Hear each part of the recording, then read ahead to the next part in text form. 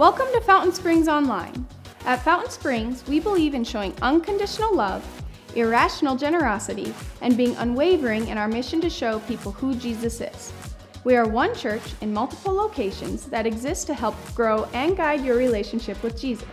We are so glad you've joined us today, and we hope that we can encourage, challenge, and support you in your walk with Jesus. Feel free to join us this coming weekend at any of our locations and services, or call or email us so we can help you in any way. We are so glad that you've joined us today at Fountain Springs Online. Now let's turn our attention to this week's message.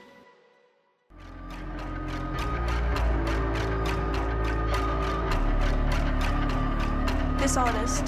Goosebumps. Unreliable. Invisible. On demand.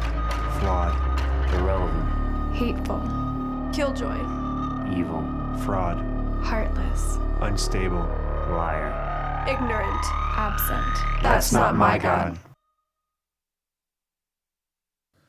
We have been a part of a series lately. If this is your first time tuning in to just church and you're like, okay, what have you been talking about? Is there Kool-Aid? Are there robes? Are there tennis shoes?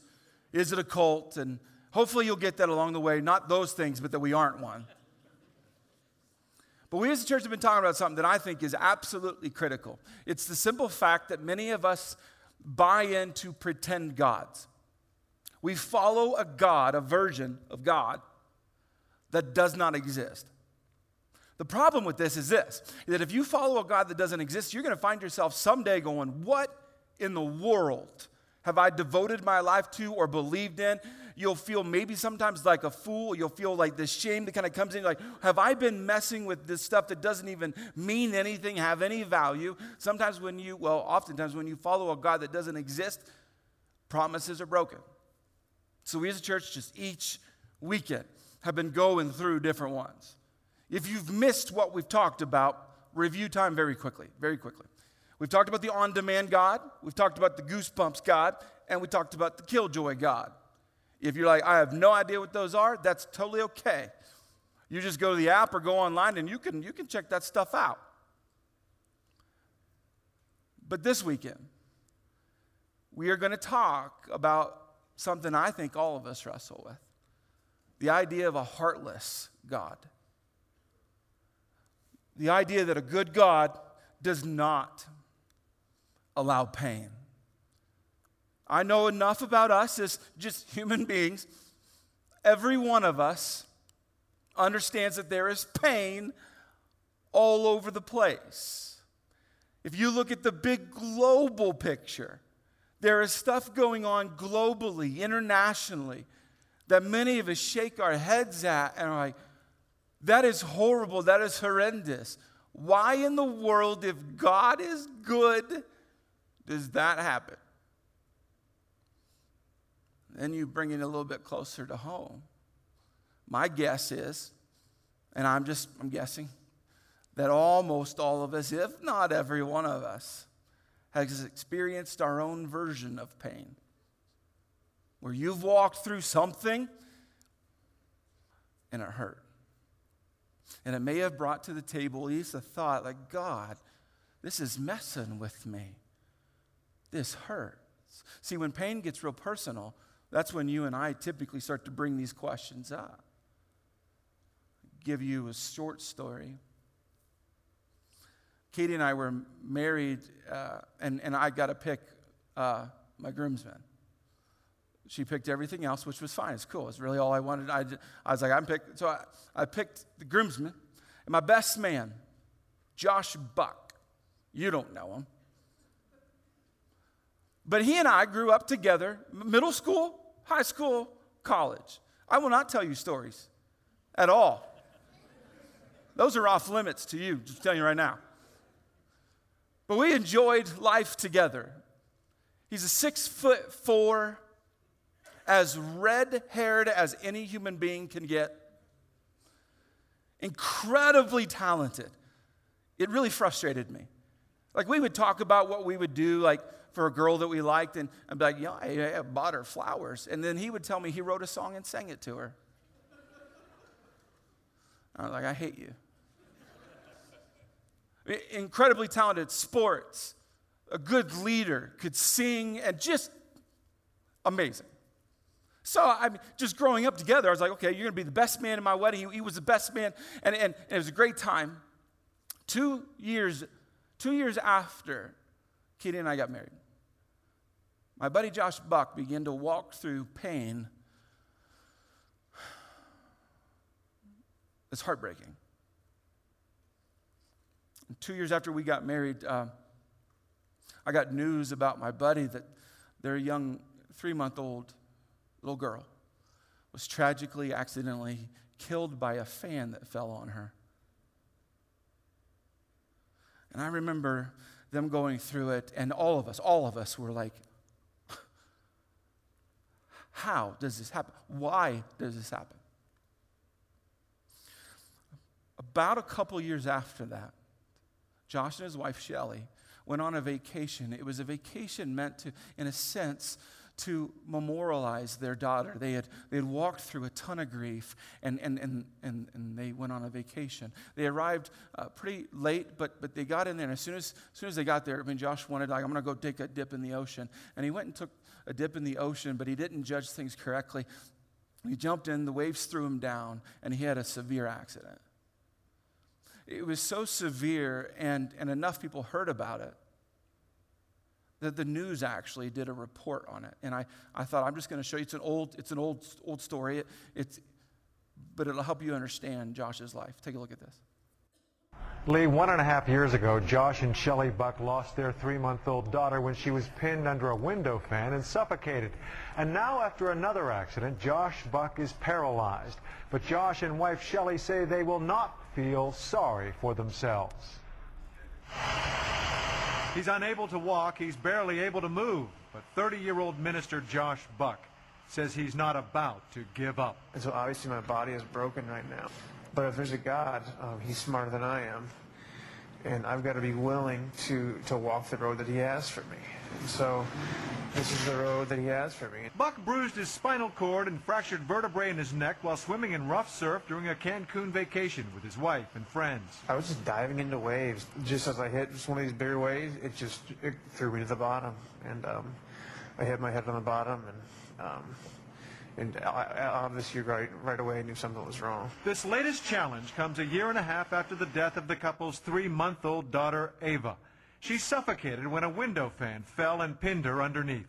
And as horrible as it was, and still is, we survived. We had to just move on with life and not forgetting her. But I didn't lose Josh in the process. He's still who he is. He might not be able to do the exact same things that he used to, but we can still hold on and cling to each other. Josh and wife Shelley are expecting a new baby in June. Josh is at Mary Free Bed Rehab Hospital for therapy, optimistic he will recover the use of his body. It's such a crazy, crazy chain of events, and something you'd never, ever pick to happen to yourself. We just have seen so much healing already, and we're just waiting to see our miracle.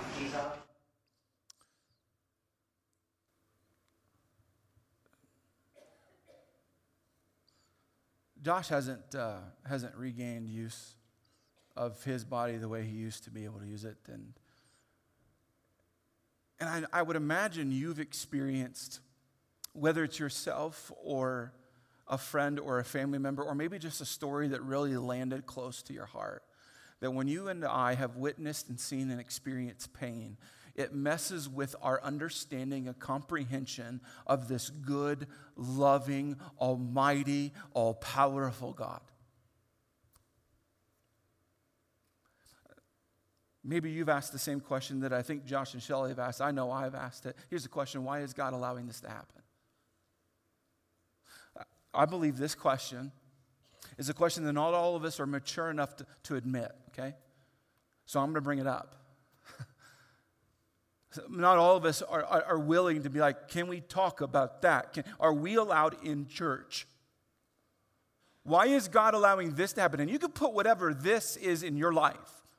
We all have our own stories, some really close and some distant. But why is God allowing this to happen? If you've ever felt that, said that, prayed that, screamed that, cried that, you're not alone. I can tell you from the vantage point of a pastor that this question gets asked all throughout the day, every single day, all the time, by anyone and everyone. It doesn't matter how long you've been a Christian or if you don't even believe God exists. You have a tendency to even ask this kind of a question. And you are not alone. And in fact, there is evidence, there are stories, there are places that you and I can look at and be like, am I the only one that bad, that pain, that hurt happens to? No. Let me take you on a journey through history. Here's Job. If you don't familiar with Job, he's in the Bible. For sighing has become my daily food. My groans pour out like water. What I feared has come upon me. What I dreaded has happened to me. My guess is someone was like, how did they know? He was walking through absolutely an atrocious situation and was crying out, and it appeared as though everything was falling apart. I mean, that will mess with your view of God when you and I go through such tragedy. Well, again, as we're going through history, I can introduce you to one of my favorite characters, King David. He was poetic. Save me, O God, for the floodwaters are up to my neck. Deeper and deeper I sink into the mire. I can't find a foothold. I am in deep water, and the floods overwhelm me. I am exhausted from crying for help. My throat is parched. My eyes are swollen with weeping, waiting for my God to help me. Some of you are already like, why have we not read these verses? Why is this the first time? Why did I not know about this? I thought the characters in the Bible tended to have a pretty sweet life. My guess is most of us have felt these kinds of words. We've experienced these kind of words. And it's messed with our version of God, the God that we believe in, the God that we're following, the fact that He's good, but there's this horrible pain.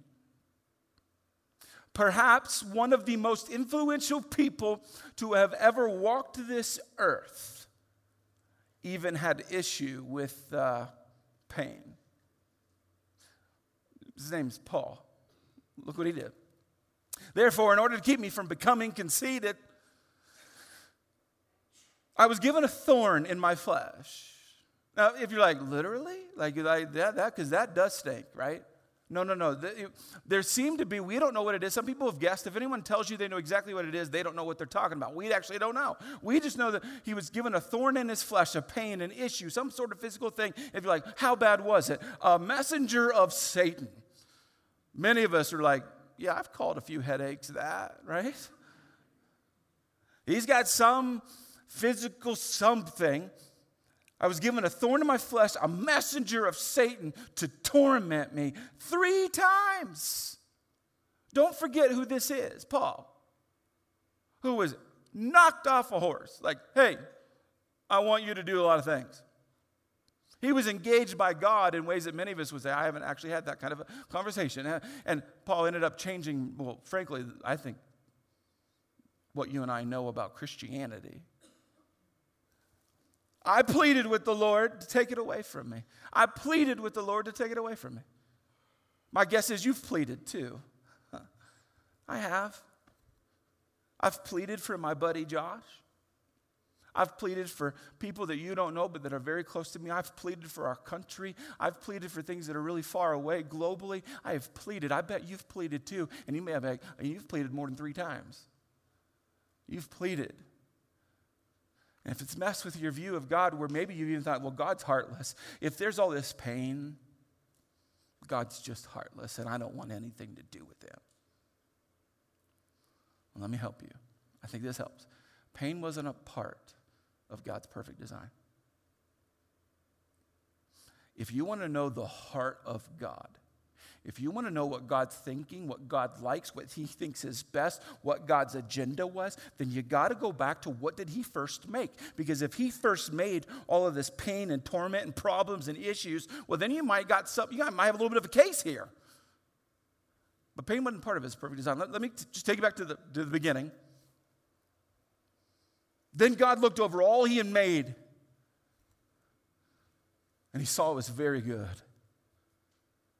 And it was. was very good.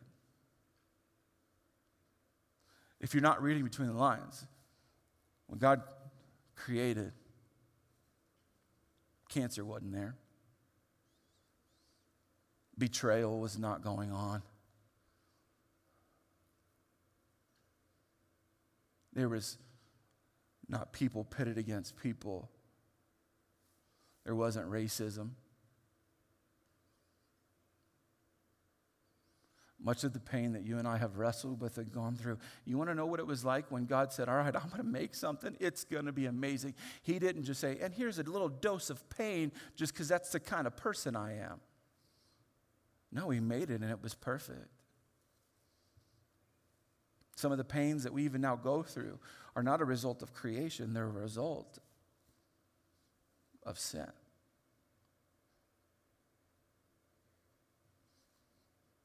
Many of us think that for God to be good, then pain and heartache and unanswerable questions, all of that has to be removed. Meanwhile, we don't parent that way. Meanwhile, many of us work out all the time and cause tons of pain. You see that we don't apply the same principles and thought processes to our lives as oftentimes to God. If God's going to be good and full of heart and love, then block God. Spend the rest of my life blocking for me. And if you do, then you're good. So maybe you wondered, okay. If he didn't create at the beginning this whole pain thing and this whole problem thing, this whole hurt thing and this heartlessness, he's not, okay. Then why? Why is there this appearance at times as though he doesn't care because we're going through stuff? I think you go back to Paul's words, who was like, hey, I pleaded 3 times. Well, let me keep reading to you. This is after he's pleading God. Each time he said, God's response, my grace is all you need. My power works best in weakness. Now, most of us do not sign up there. You know what I want today? To be made weak. I can't wait. Most of us don't live that way and bring that upon ourselves. Most of us do not rejoice in it and find it to be absolutely amazing. Most of us, current culture is, if you have any kind of weakness, you're like, get it out. Pain, hurt, get away from me. And we spend our whole thought process trying to remove, or bury. Meanwhile, God's like, you know what? You know what this pain that you're experiencing could do? It can do something. It can actually do something. See, what I would tell you is God does not always cause pain, but he can use it. And some of us right now, and I'm telling you this because I love you. I mean this. Perhaps the reason that you have pain in your life, not because God threw it into your life and said, take that. But maybe he allowed it into your life so that you could get stronger. Maybe he allowed it into your life so something good could come out of it. Most of us, when we walk through it, we're like, get it away, right? But maybe God's perspective is totally different, saying, hey, I think this could make you, I think this could do something good. I think we can use this in an awesome way. Paul got this a little bit. Took him a while after the pleading. He pleaded, take it away. And finally, Paul came to this conclusion. I'll show you his actual words. I'll show you what actually happened. So now I'm glad to boast about my weaknesses. Some of us are like, I do not relate whatsoever. Most of us don't show up to work and be like, guess all the awesome, horrible things that happened to me. I cannot wait to tell you about this. No, we don't. So now I'm glad to boast about my weaknesses. Why? So that the power of Christ can work through me. If I asked you at the beginning of the message, would you like the power of God to work through you? Would you like the actual power of the Creator to work to do something in your life and through you? Most of them be like, that sounds pretty awesome. What if one of his main ways to do that is in the midst of our horrible moments? The moments that we would never sign up for. In fact, many of us would run from it. So that the power of Christ can work through me. That's why I take pleasure in my weaknesses. Because it's not he's like, oh, I'm so excited for this being a part of my life. No, he begged for it to go away. But once he said, okay, now that it's here to stay, all right, then do something through this, God. That's why I take pleasure in my weaknesses and in the insults, hardships, persecutions, and troubles that I suffer for Christ. For when I am weak, then I am strong. For when I am weak, then I am strong.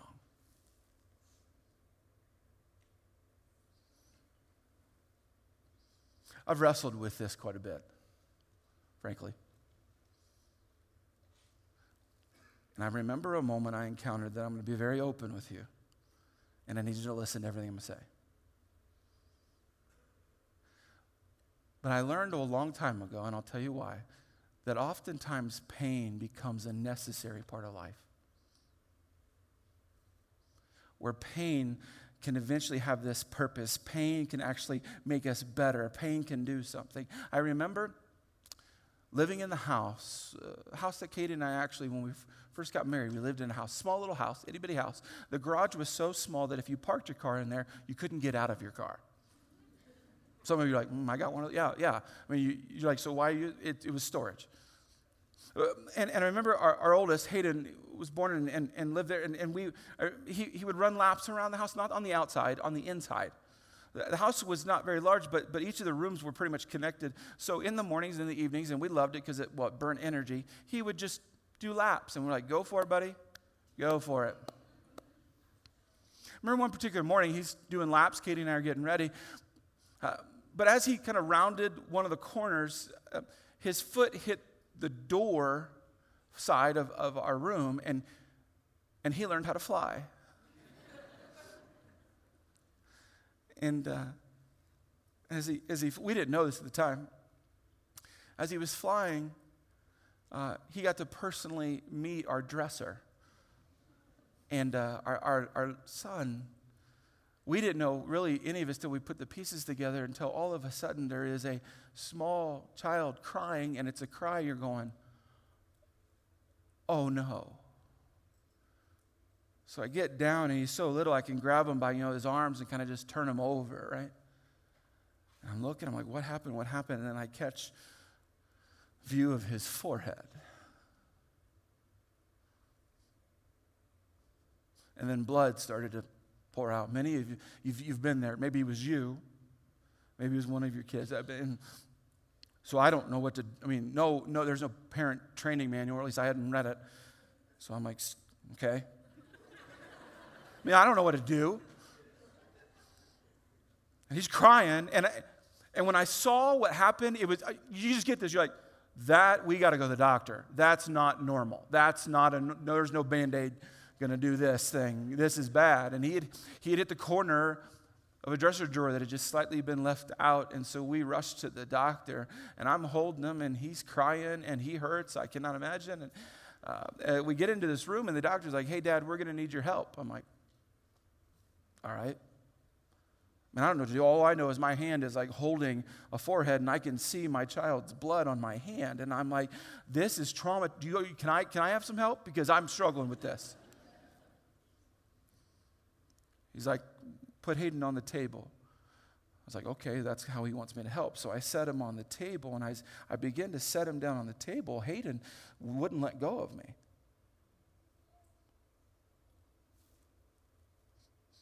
And that's when the doctor was like, Dad, this is when we need your help. I'm like, I thought I was done with my help. And he's like, we need you to hold your son down.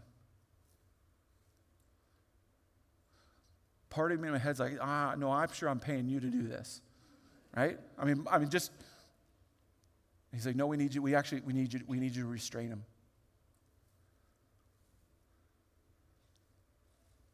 I remember grabbing his arms, and he was on this special bed that I had to restrain him enough to where they could strap him down and confine his arms.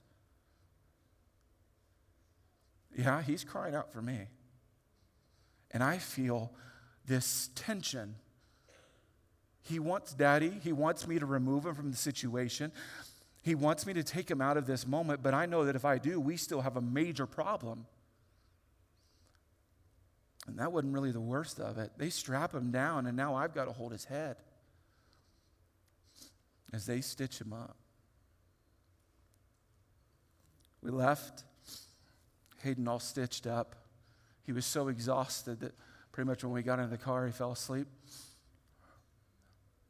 As I was driving, that's when it clicked for me.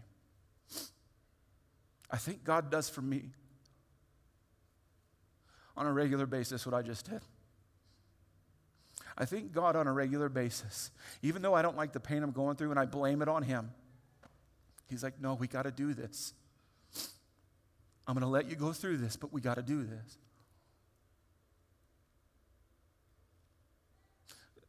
Let me show you something. John 3:16. For God so loved the world so much that he gave his one and only Son, that everyone,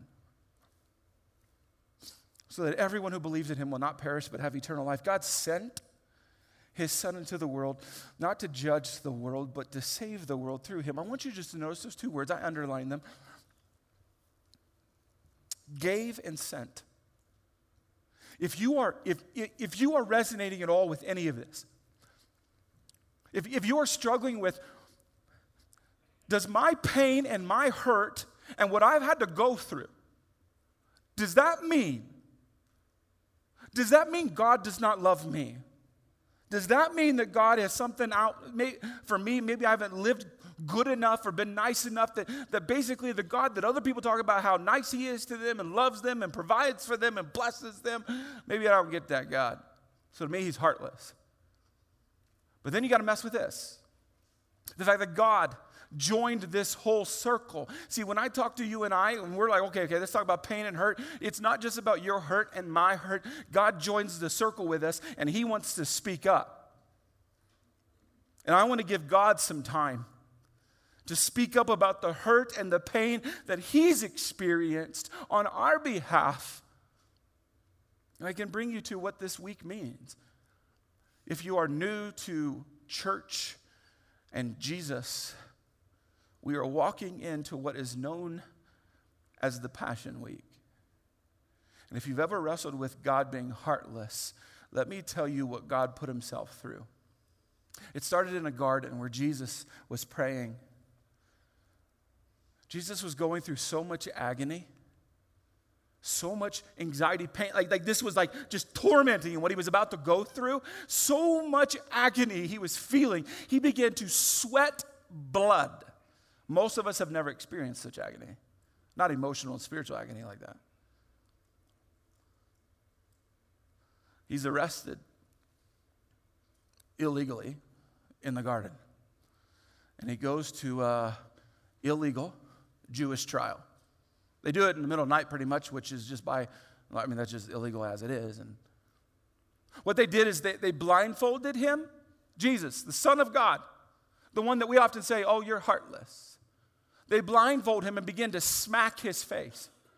It's a proven fact that if you're blindfolded, that's a part of the torment they're trying to create because you don't know where the next punch is coming from. And so to be blindfolded, it's actually proven it causes more trauma. They begin to just beat him in the face. Eventually they get done with him and they send him off to the Romans, who are notorious for their cruelty. They prided themselves on how badly they could hurt people. So they send him off, and the Romans proved true to that. At one point, they would restrain Jesus and then beat him. They would beat him so severely with a tool that they had that would have had shards of pottery on them and metal beads, and they would have beaten him so bad that you would have been able to look at his back and seen muscles and bone.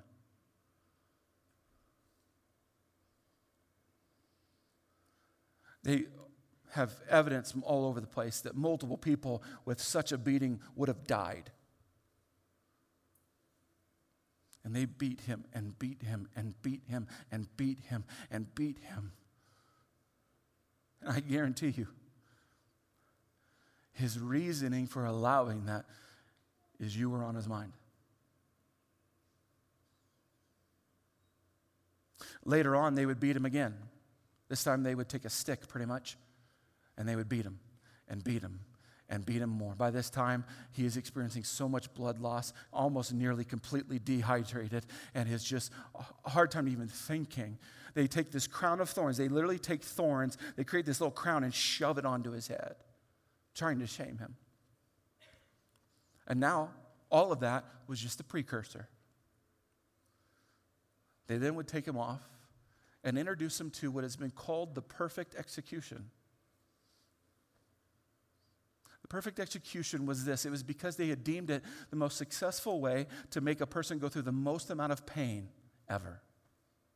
That's why crucifixion. That's why you and I have tattoos of crosses or crosses in our homes, or we see the cross and we think it's a big deal. You need to know that way back then, it was a sign of the perfect execution, a way to really make someone hurt. So they took Jesus, nearly beaten to death, and they would have taken nails and literally nailed him to pieces of wood. They positioned the nails, and they knew how to do this, where it wouldn't break a bone and it wouldn't cause a ton of blood loss because they wanted pain to be experienced for a long time. It would sever some nerves, creating some burning sensations that just wouldn't go away. They would then take the feet and the knees and bend them in such a way that with a 7 to a 9-inch nail, they could drive it in and nail his feet.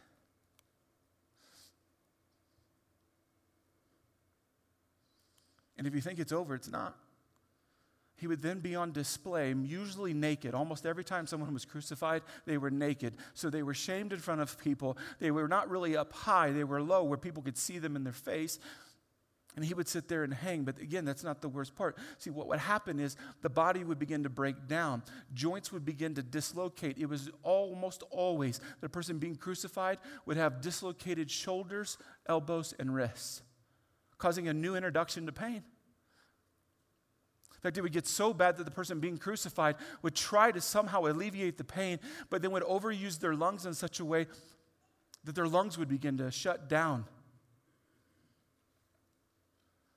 Eventually, someone being crucified would typically not die of blood loss, but failed lungs and then a failed heart, and that's what happened to Jesus. He then died. Why do I tell you about my buddy Josh, about Paul and Job and David and the disgustingness of a crucifixion? It's because pain is not a sign of a heartless God. Pain, if you have believed that pain is not the sign of a heartless God, it can oftentimes mean the absolute opposite. John 3:16 again. For God loved the world. For God had such a big heart that he gave his one and only Son. God loves you. You might be going through the worst of the worst. Your story might be the worst story in the entire area. But let me bring you to the point of danger. Just an observation. Calling God heartless requires you to reject a sacrifice. If you're going to land on the fact, if you're going to land on like, okay, here's my fact, God is heartless, then you have to reject a sacrifice. To you, it then has to mean absolutely nothing. You have to say, you know what? I don't care what he did. Or maybe you don't think it was him, but you have to reject it. And many of us in the midst of our pain, I'm not trying to belittle your pain. I'm telling you that your pain could have a purpose if you do something with it. If you don't just wallow in the sorrow and the pain and the grief. It's okay to be mad about your pain, by the way. You'd be very frustrated. Paul, I gave you a verse just to hope that maybe you can hang your hat on that one. Paul was mad. He pleaded. It's okay to plead and be upset and be like, I hate this pain. It's okay to hate the pain. It's not okay to wallow in it because I think God can do something amazing. And if you're like, well, okay, how do I take cancer? and do something good with it? How do I take losing someone too soon and do something with it? How do I take financial tragedy or whatever your this is? I'll show you. Treat heaven like it matters more than earth. Treat heaven, the eternal, like it matters more than earth. See, right now we have a tendency to overvalue right now and undervalue our future. Talk to a 5-year-old about a savings account. They're going to be like, but I want this toy right now. Talk to a teenager about their retirement. They're going to look at you like you're the dumbest human being in this world. You're going to be like, what are we talking about right now? And oftentimes, though, we find ourselves equally guilty. When I talk to you and me and we lean in and talk about heaven and even hell, when will heaven matter to you? When? It often matters to the people that I'm with and spend time with around a funeral, and they begin to process like, wow, this does matter. But when's it going to start mattering to you? See, if you want to go through your pain, then you got to understand the temporary. Pain is temporary. This life is temporary. Earth is temporary. That whatever you're walking through, as much as it hurts, that God's perspective is not just our hurt and our 80, 90, 100 years here on earth. He's like, yeah, that's painful. I hurt for you. I believe God cries for your pain. I know that. And so I'm telling you, he's looking at that, but he's also looking way, way, way to the right and left, your past and your future, going, if you'll hold on, if you'll use this, if you'll think about heaven and know that one day you will be cured, or one day you might even be reunited, or one day this will pass, when will heaven matter to you? That's how you begin to walk through your pain, where it's like, I don't like what I'm going through, but I'm gonna get stronger from it. I'm gonna let Jesus work through it. When will heaven matter to you? But guess what? Heaven isn't just for you. Look at this, John 3:16. For God loved the world so much that he gave his one and only Son so that everyone. If you're thinking this is a sermon like, oh, Pastor David wants us to dwell on how much God loves us, well, that's a part of it. Some of you who have never accepted that, believe that, lock that in, and you're like, that's foreign to me. Yeah, this could be a time where you're like, okay, I accept God's love for me. He's not heartless. He's amazing, and you own that. But maybe you've already owned that and you know that, and everything I've already told you, you're like, yeah, got it. Well, guess what? Heaven isn't only for you. Sometimes we treat church like, oh, church is for me to come get a certain feeling or to have a certain thing happen to me. No, church actually was orchestrated for us to help anyone and everyone know that heaven and hell are both very real. And if you put them all in a line, what matters more, earth or heaven? What do you think God's answer is? So you and I are called to something. Not only to live through our pain and our hurt and our stuff. Well, okay, heaven will arrive someday. I'm going to get through this. But what do you do now in the midst? You begin to help others know that God is real. God loves us so much so to send his one and only Son. Not for some easy walk down to a pretty cross with a pain-free moment. No, God himself encountered pain. And I believe God goes through pain when you go through pain. So you and I have got to devote our energy, our time and thoughts to heaven. Perhaps that can begin to bring not only peace, but purpose. I have friends who have gotten cancer and spent the remainder of their lives telling people about how amazing God is, and have introduced many people to know who Jesus is. My buddy Josh, who could no longer walk, now travels with his wife all around the nation, helping couples and families walk through grief of their own, knowing where to find hope in Jesus.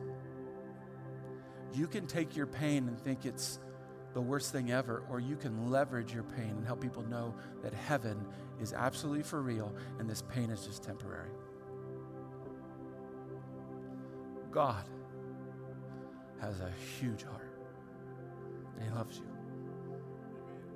Let me pray for you.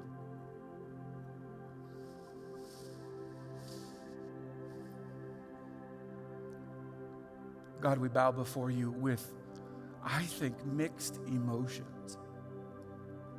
The emotions of our hurt and our pain and our tragedy, and then a hope that you'll do something with it.